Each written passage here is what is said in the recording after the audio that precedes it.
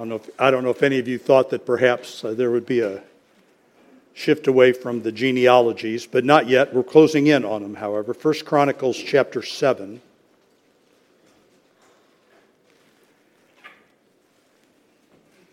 This conference that I go to in Detroit and have for probably the most, but not all, the last 20 or 25 years is always geared to pastors and always has a theme. And this year the theme was on being faithful and focused, and it was just a series of, I don't mean to minimize because it was a great conference, but the whole focus was upon the pastor's task to faithfully understand and explain and preach the word. And one of the points that was hammered home was that a text can never mean to us what it did not mean to the author. And so I've been in a cold sweat ever since, knowing that the genealogies are our portion. Let's go ahead and stand, please, this evening. The author's intent with the genealogies is, I believe, to remind the Israelites that they have a legal covenant standing before the Lord, that His harsh dealing with them by sending them off to captivity did not undo His promises nor their obligations before Him. So having said that, we could have just read through the entirety of the genealogies and come to that conclusion. So what I really want to do this evening is just make two main observations from the long passage that we have this evening. We're going to begin by reading simply verses 1 through 5, and then we will read through the remainder as we go tonight. 1 Chronicles chapter 7 and verse number 1. Now the sons of Issachar were Tola and Puah, Jashub and Shimron, 4. And the sons of Tola, Uzi and Raphaiah and Jeriel, and Jemai and Jibsam and Shemuel, heads of their father's house, to wit, of Tola, they were valiant men of might in their generations, whose number was in the days of David 22,600. And the sons of Uzi, Izrahiah, and the sons of Izrahiah, Michael, and Obadiah, and Joel, Ishiah, 5, all of them chief men. And with them by their generations after the house of their fathers were bands of soldiers for war, 36,000 men, for they had many wives and sons. And their brethren among all the families of Issachar were valiant men of might, reckoned in all their genealogies 7,000. And let's stop there and we will pray and be seated. Father, as we read these genealogies and think about the amount of time that is involved, from Adam to Abraham to David to the captivity, you are the eternal, unchanging God, not a shade different in all that time. And we, on the other hand, are but vapors. We are but clouds who pass quickly. May we be always oriented to you. May our faith be always in you. May our trust be always of you. Please help us tonight. Minister your word to us, please. In Jesus' name we ask. Amen. And you may, of course, be seated.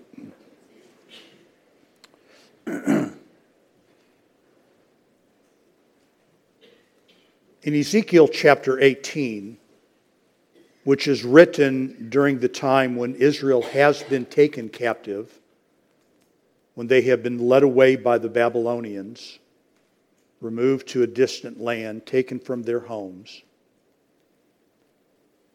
God takes up their accusation against him that he is being unfair.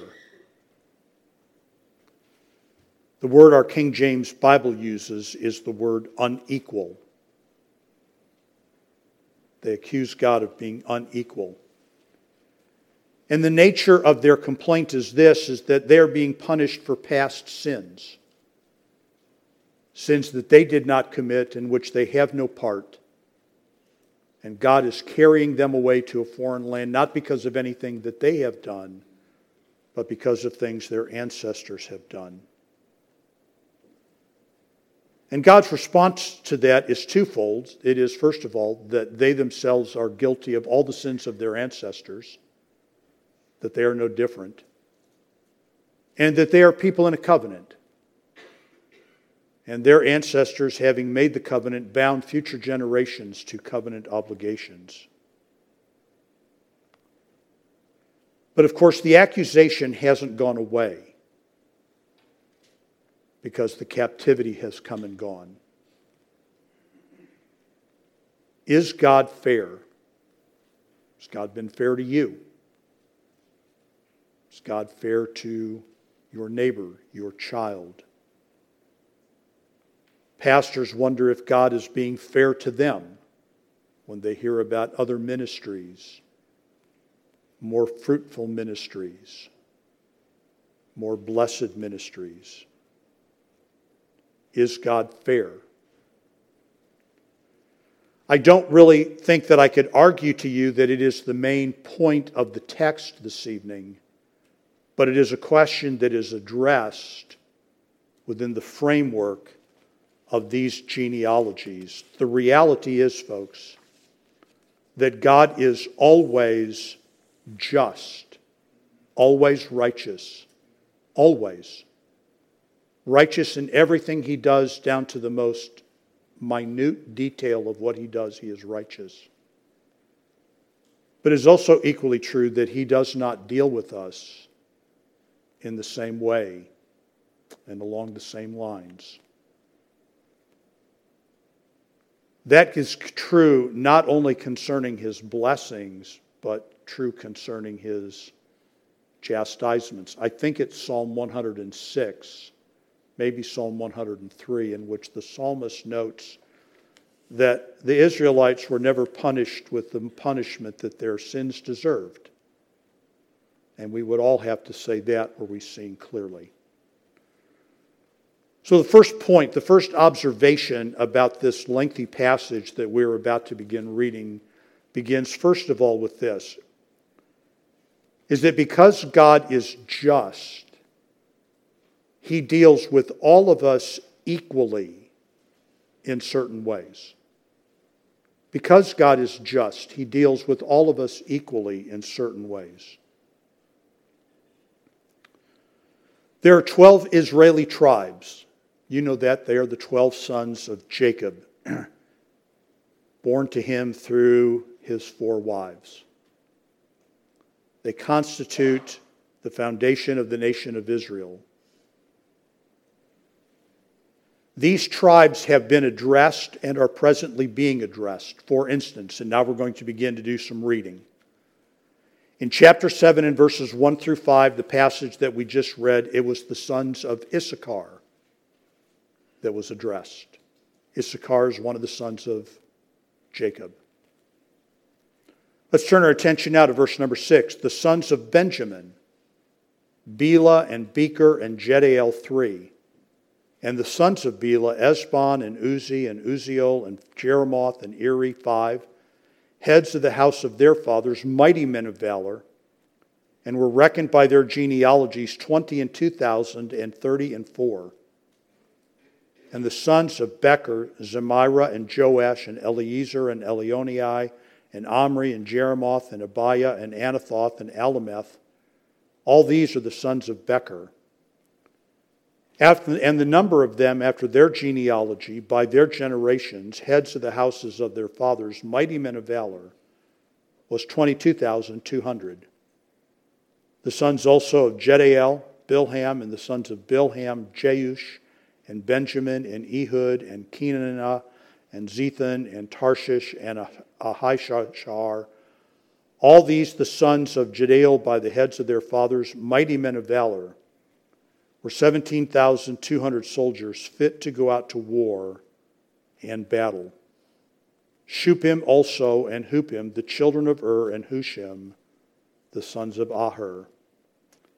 So they're the sons of Benjamin, and we will turn to this in a moment, but the entirety of chapter 8 is also devoted to the sons of Benjamin. That brings us to chapter 7, verse number 13.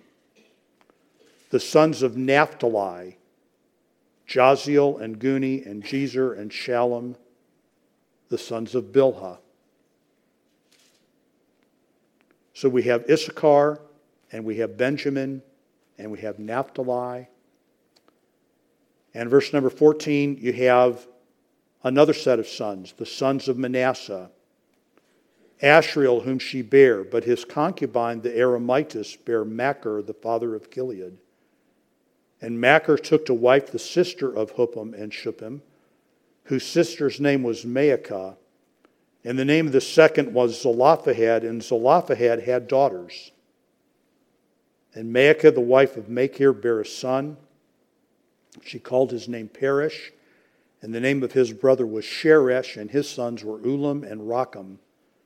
And the sons of Ulam beat him. These were the sons of Gilead, the sons of Machir, the son of Manasseh. And his sister Hameleketh bare Ishad and Abiezer and Mahaliah. And the sons of Shemida were Ahiam and Shechem and Likhi and Aniam. That's Manasseh. Then in verse number 20, there are the sons of Ephraim. And I will probably mention this again, but you remember that Joseph was, I don't want to say passed over because he wasn't really passed over, but his two sons came in and took the place of 2 of the 12 tribe members. And here they are, Manasseh and Ephraim. Those are the sons of Joseph. So you'll never read about the land of Joseph because it's going to be the land of Manasseh and the land of Ephraim, who are the sons of Joseph. Back to the text, verse number 20. The sons of Ephraim, Shuthelah and Bered his son, and Tahath his son, and Eladah his son, and Tahath his son, and Zabad his son, and Shuthelah his son, and Ezer, and Eliad, whom the men of Gath that were born in that land slew, because they came down to take away their cattle. And Ephraim their father mourned many days, and his brethren came to comfort him. And when he went into his wife, she conceived and bare a son, and he called his name Beriah, because it went evil with his house. And his daughter was Sherah, who built Beth-horon the nether and the upper, and Uzan-Sherah, and Repha was his son, and Resheph and Telah his son, and Tahan his son, Laodin his son, Ammihud his son, Elishama his son, Non his son, Jehoshua his son. Those are the sons of Ephraim. Issachar, Benjamin, Naphtali, Manasseh, Ephraim. Verse number 30, Asher. The sons of Asher, Imnah and Ishua and Ishui and Beriah and Sarah their sister. And the sons of Beriah, Heber and Malchiel, who is the father of Berzavith. And Heber begat Japhlet and Shomer and Hotham and Shua their sister. And the sons of Japhlet, Pesach and Bimhah and Ashva, these are the children of Japhlet. And the sons of Shamer, Ahi and Rogah, Jehubah and Aram. The sons of his brother, Helam, Zophah and Imah and Shelesh and Amal. The sons of Zophah, Sush and Harnepher and Shual and Beri and Imrah. Bezer and Had and Shammah and Shilshah and Ithran and Bera. And the sons of Jether, Jephunneh and Pispa and Era. And the sons of Ulah, Era and Haniel and Rezis. All these were the children of Asher, heads of their father's house, choice and mighty men of valor, chief of the princes. And the number throughout the genealogy of them that were apt to war and to battle was 26,000 men. So here is Issachar and Benjamin and Naphtali and Manasseh and Ephraim and Asher. Here are 6 of the 12 sons. 2 of the 12 sons are not mentioned at all. Dan is not mentioned. Zebulun is not mentioned. Now, one of the things that is happening in this passage, folks, by the structure of the passage, and again, if we ask what is the author's intention, It is to remind the Israelites that they are God's covenant people, that they still have covenant obligations and they still have covenant promises. And part of those covenant promises is land. You know, we just happen to live in a part of the world, in a part of the country, that back in 1862, President Abraham Lincoln signed the Homestead Act into law and made provision for settlers, basically, to become landowners in some of the plain states, or territory that would become plain states. And what that means, folks, is there are places and parts, particularly in Nebraska, where there are people living on land that they have owned in their families since the early 1860s. 160 years of family history of land. And that land is precious to those people. It is the land of their ancestors, their homesteaders. These are people for whom the land was given by divine promise, by divine allotment. This was the land that God gave them, and they were to view it as precious land. And they had been removed from that land, and it had been taken from them because of their violation of God's so many laws and regulations and their blatant disregard for them. But now they're being allowed back, and the covenant promises and the covenant obligations endure. This is part of what will come much later, Ezekiel 37, again, written during the captivity. When the people are being carted off, Ezekiel tells the story of being taken away from his land and carted along to the land of Babylon, escorted by foreign soldiers. Ezekiel writes of the day when God will bring all of those people back to the land. That great passage, folks, in Ezekiel 37 of the dry bones that has been so abused as being a passage about revival. And it's not about revival at all. It is God's promise that there is a future and a life for a reunified Israel that will come back to life just as they had once been alive. So all the tribes had land. 12 sons, 12 portions of land. And then God says, now Levi doesn't get any of that land. Levi is the religious tribe, and Levi gets me. I'm their inheritance. So take Joseph's two sons, Ephraim and Manasseh, and divide the land now. Now there is again 12 Jewish men who will receive the land. All of that to say, folks, right, to go back to the first observation, which is that God deals with all of his children equally in ways. Everybody got something from him. Everybody got land.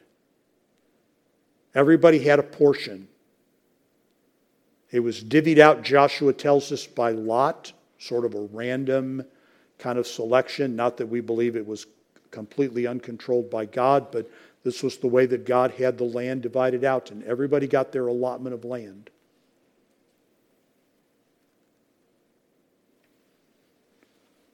I think that we could, by extension, again, right? It's not the main point of the text, but we could extract it from the text, which is that we have the assurance that God will provide for us all that is necessary.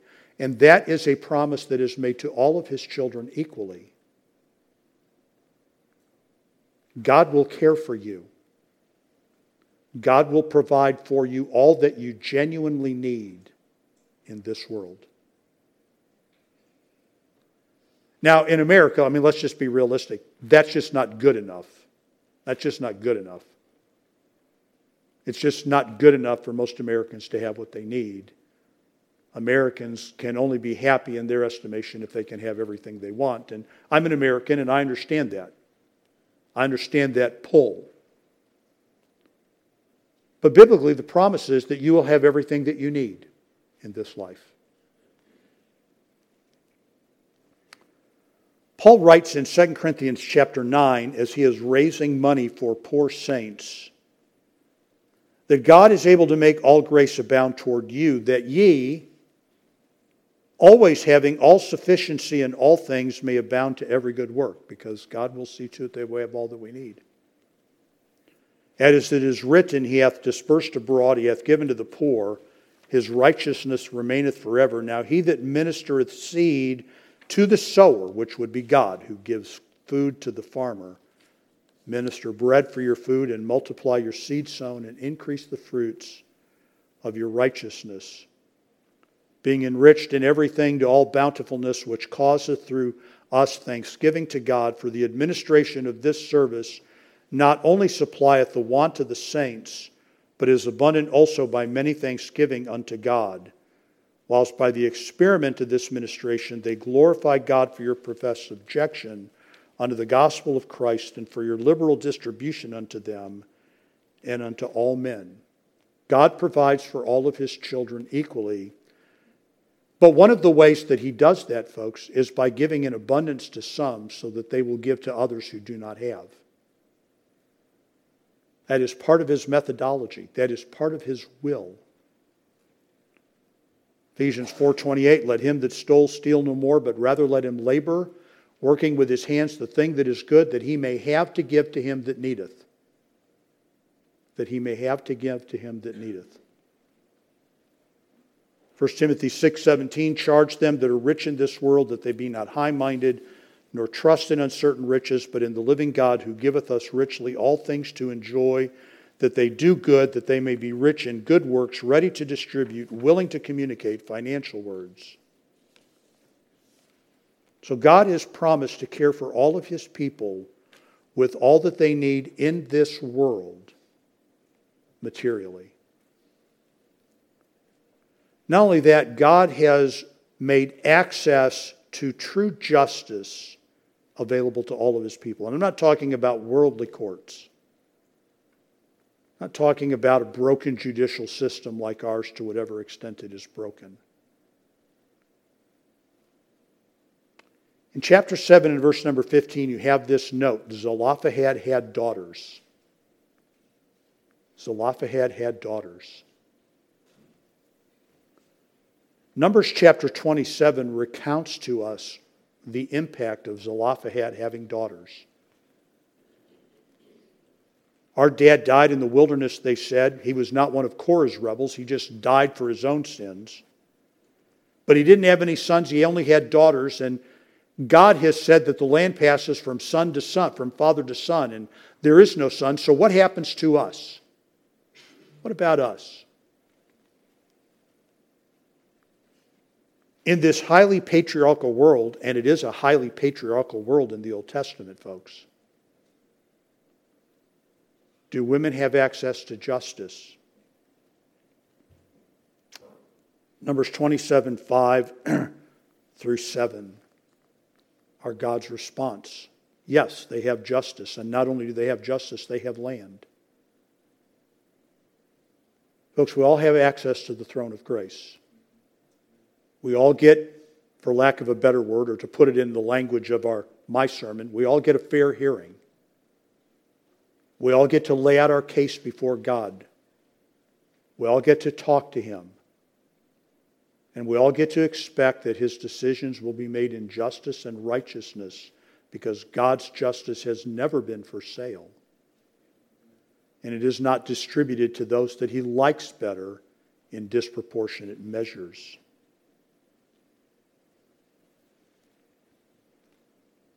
And in fact, folks, the world in which we live is very corrupted in the very concept of justice, and we know that from the fact that it is always modifying the word with something else. Social justice. Racial justice. When justice should be justice. In God's economy, in the economy of the law, Exodus 23:3, Leviticus 24:22, Proverbs 11:1. The poor are not right because they're poor, and the rich are not wrong because they're rich. And everybody is expected to play honestly in the world marketplace.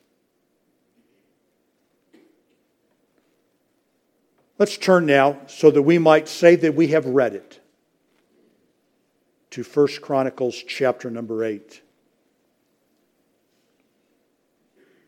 Benjamin begat Bela his firstborn, Ashbel the second, Ahara the third, Noah the fourth, Rapha the fifth. And the sons of Bela were Adar and Gera and Abihud and Abishua and Naaman and Ahoa and Gera and Shephuphan and Huram. These are the sons of Ehud. These are the heads of the fathers of the inhabitants of Geba. And they removed them to Menahath. And Naaman and Ahiah and Gera, he removed them and begat Uzzah and Ahihud. Jehoram begat children in the country of Moab after he had sent them away. Husham and Beera were his wives, and he begat of Hodesh his wife, Jobab and Zibiah and Mesha and Malcolm and Jeuz and Shekiah and Mirma. These were his sons, heads of the fathers. And of Husham he begat Abitub and Elpaal. The sons of Elpaal, Eber, Misham, Shamid, who built Ono and Lod with the towns thereof. Beriah also and Shema, who were heads of the fathers of the inhabitants of Aijalon, who drove away the inhabitants of Gath, and Ahio, Shashak, Jeremoth, Zabadiah, Arid, Ader, and Michael and Ispa and Joah, the sons of Beriah, and Zebediah and Meshullam and Hezekiah and Heber, Ishmerai also and Jezliah and Jobab, the sons of Elpaal, and Jachim and Zichri and Zabdi, and Elianai and Zithai and Eliel, and Adaiah and Bereah and Shimrath, the sons of Shimhi, and Ishpan and Heber and Eliel, and Abdon and Zichri and Hanan, and Hananiah and Elam and Antoth Ijah, and Ephadiah and Penuel, the sons of Shashak, and Shimsherai, and Shebariah and Athaliah, and Jerish, and Eliah, and Zichri, the sons of Jehoram. These were the heads of their fathers, by their generations, chief men. These dwelt in Jerusalem. And at Gibeon dwelt the father of Gibeon, whose wife's name was Maacah, and his firstborn son Abdon, and Zor, and Kish, and Baal, and Nadab, and Gedor, and Ahio, and Zachar, and Mikloth begat Shemaiah, and these also dwelt with their brethren in Jerusalem over against them. And Ner begat Kish, and Kish begat Saul. Saul begat Jonathan, and Malchishua, and Abinadab, and Eshbaal. And the son of Jonathan was Meribaal, and Meribaal begat Micah, and the sons of Micah were Pithon, and Melech, and Teriah, and Ahaz. And Ahaz begat Jehoiada, and Jehoiada begat Alameth, and Asmavath, and Zimri begat Moza, and Moza begat Biniah. Rapha was his son, Elisaiah his son, Azel his son, and Azel had 6 sons, whose names are these: Azrikam, Bacharu, Ishmael, and Shariah, and Obadiah, and Hanan. All these were the sons of Azel. And the sons of Eshek his brother were Ulam his firstborn, Jehush the second, Eliphalet the third, and the sons of Ulam were mighty men of valor, archers. And he had many sons and sons, 150. All these are of the sons of Benjamin. So all Israel were reckoned by genealogies. And behold, they were written in the book of the kings of Israel and Judah, who were carried away to Babylon for their transgressions.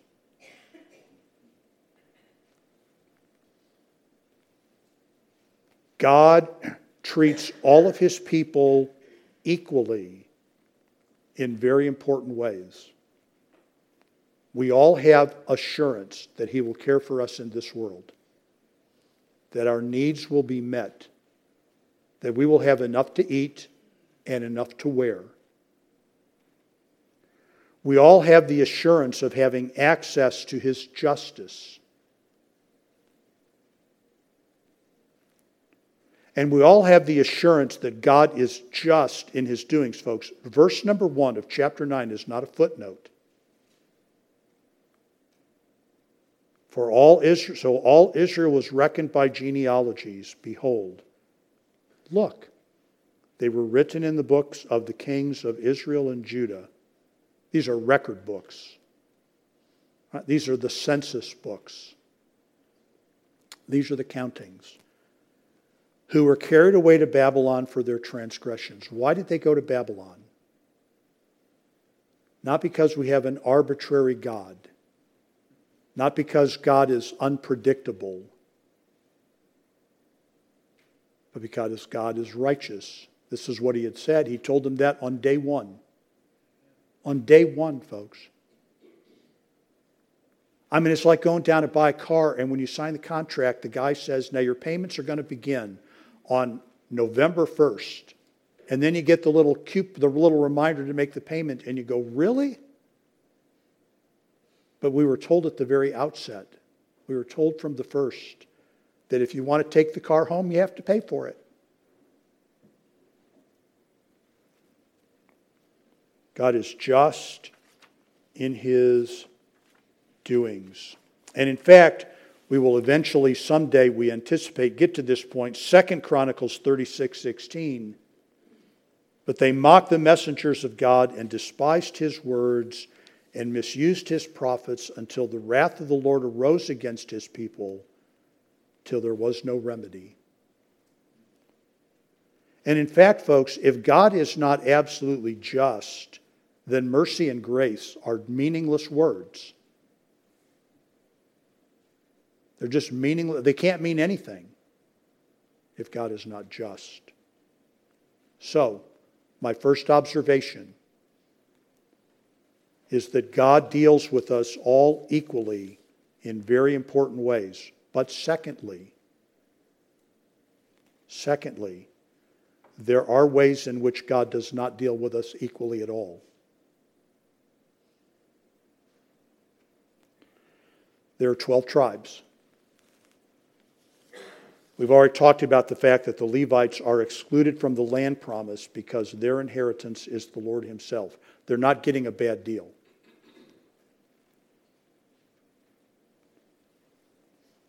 We have read 8 chapters of the 9 chapters of genealogy. 8 of them.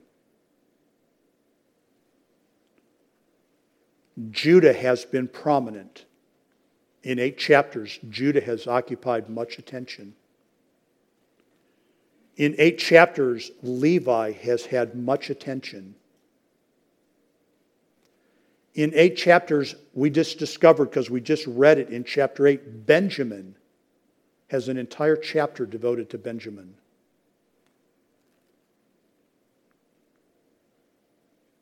In 8 chapters of genealogy, the tribe of Dan is mentioned once in 1 Chronicles 2:2. The tribe of Zebulun is mentioned 3 times in the entire books of Chronicles. Chapter 2, verse 1, and chapter 6, verse 63 and 77. Among the 12 tribes who have equal access to God's justice, who are promised land, there is a tremendous diversity of prominence and use. They're all provided for. They're all covenant people. They all have access to his justice. But he doesn't use them all the same. He does not ascribe to them the same utility, if I may put it that way. Judah was the ruling tribe. Levi was the religious tribe. Benjamin gets much prominence for 2 reasons. One, it is the tribe of Israel's first king, Saul, which is in many ways a great mystery.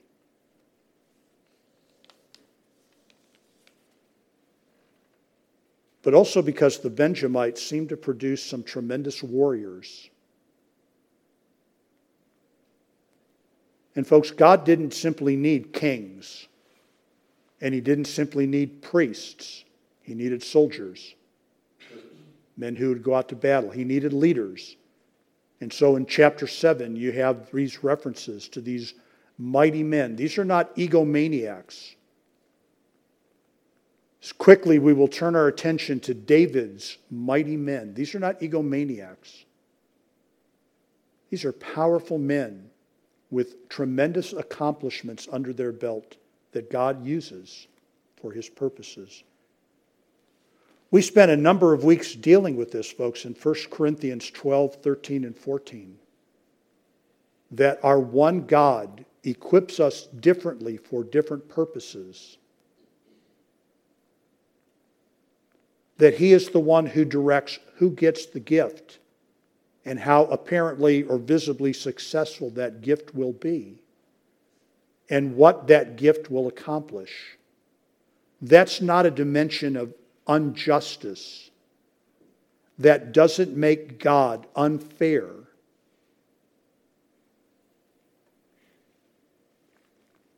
You have in these genealogies, for instance, men whose entire life seems to be like those of Benjamin. Chapter 7, verses 6 and 12. Everybody seems to be mighty and valiant. Do you meet people like that, folks? To people for whom their family history seems to be one of prominence and blessing, and all of their children are doing well, and all of their endeavors are apparently successful, and everybody in the family knows the Lord. And you go, man, my family's not like that. But then there are people whose entire experience in life seems to be that, like some of the Ephraimites back in chapter 7, verses 20 through 23, whose lives are characterized by sorrow. People came in and slew the man's sons because they wanted the land and his cattle, and this was a great grief to him, and he named his next child accordingly. It has gone evil with my house. This is the way my life goes. And you meet some people who it seems their family history is one of sadness and sorrow and sickness. Is God unfair? Is God unjust?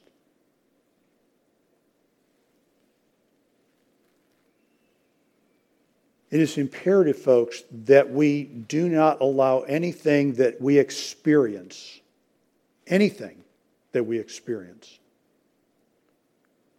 to color our understanding that God is always righteous and always just in all He does.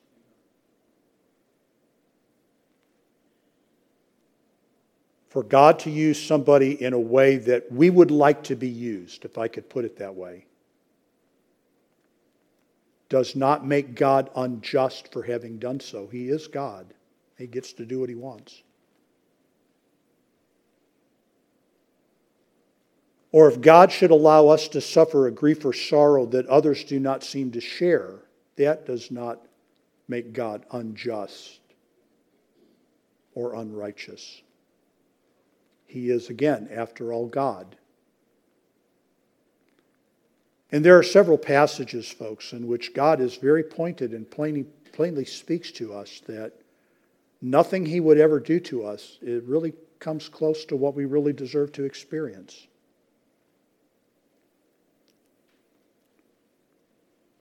And if we were not inclined to think like this, folks, I would just point out to you that there would be little purpose in God talking to His own people about things like jealousy and envy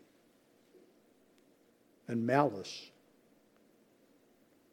If I wasn't inclined to think that God was treating you more fairly or treating you better than He treats me, why would I ever be jealous of you or envious of you? So these are very real emotional responses and reactions. These are very real ways of interpreting the world that we see. But it really cannot be allowed to call God's righteousness or His justice or His love into question. It is a call for us to trust His wisdom. Let's pray. Father,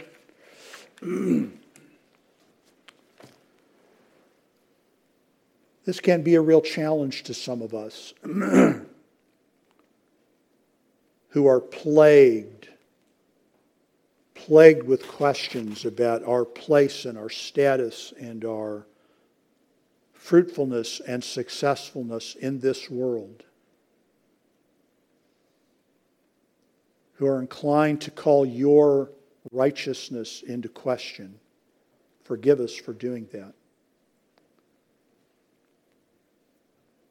May we be faithful in all that we do. May we endeavor to be obedient in all of our service. And may we commit our souls to you, the great keeper of our souls, you who may be trusted. And I pray this for us in Jesus' name. Amen.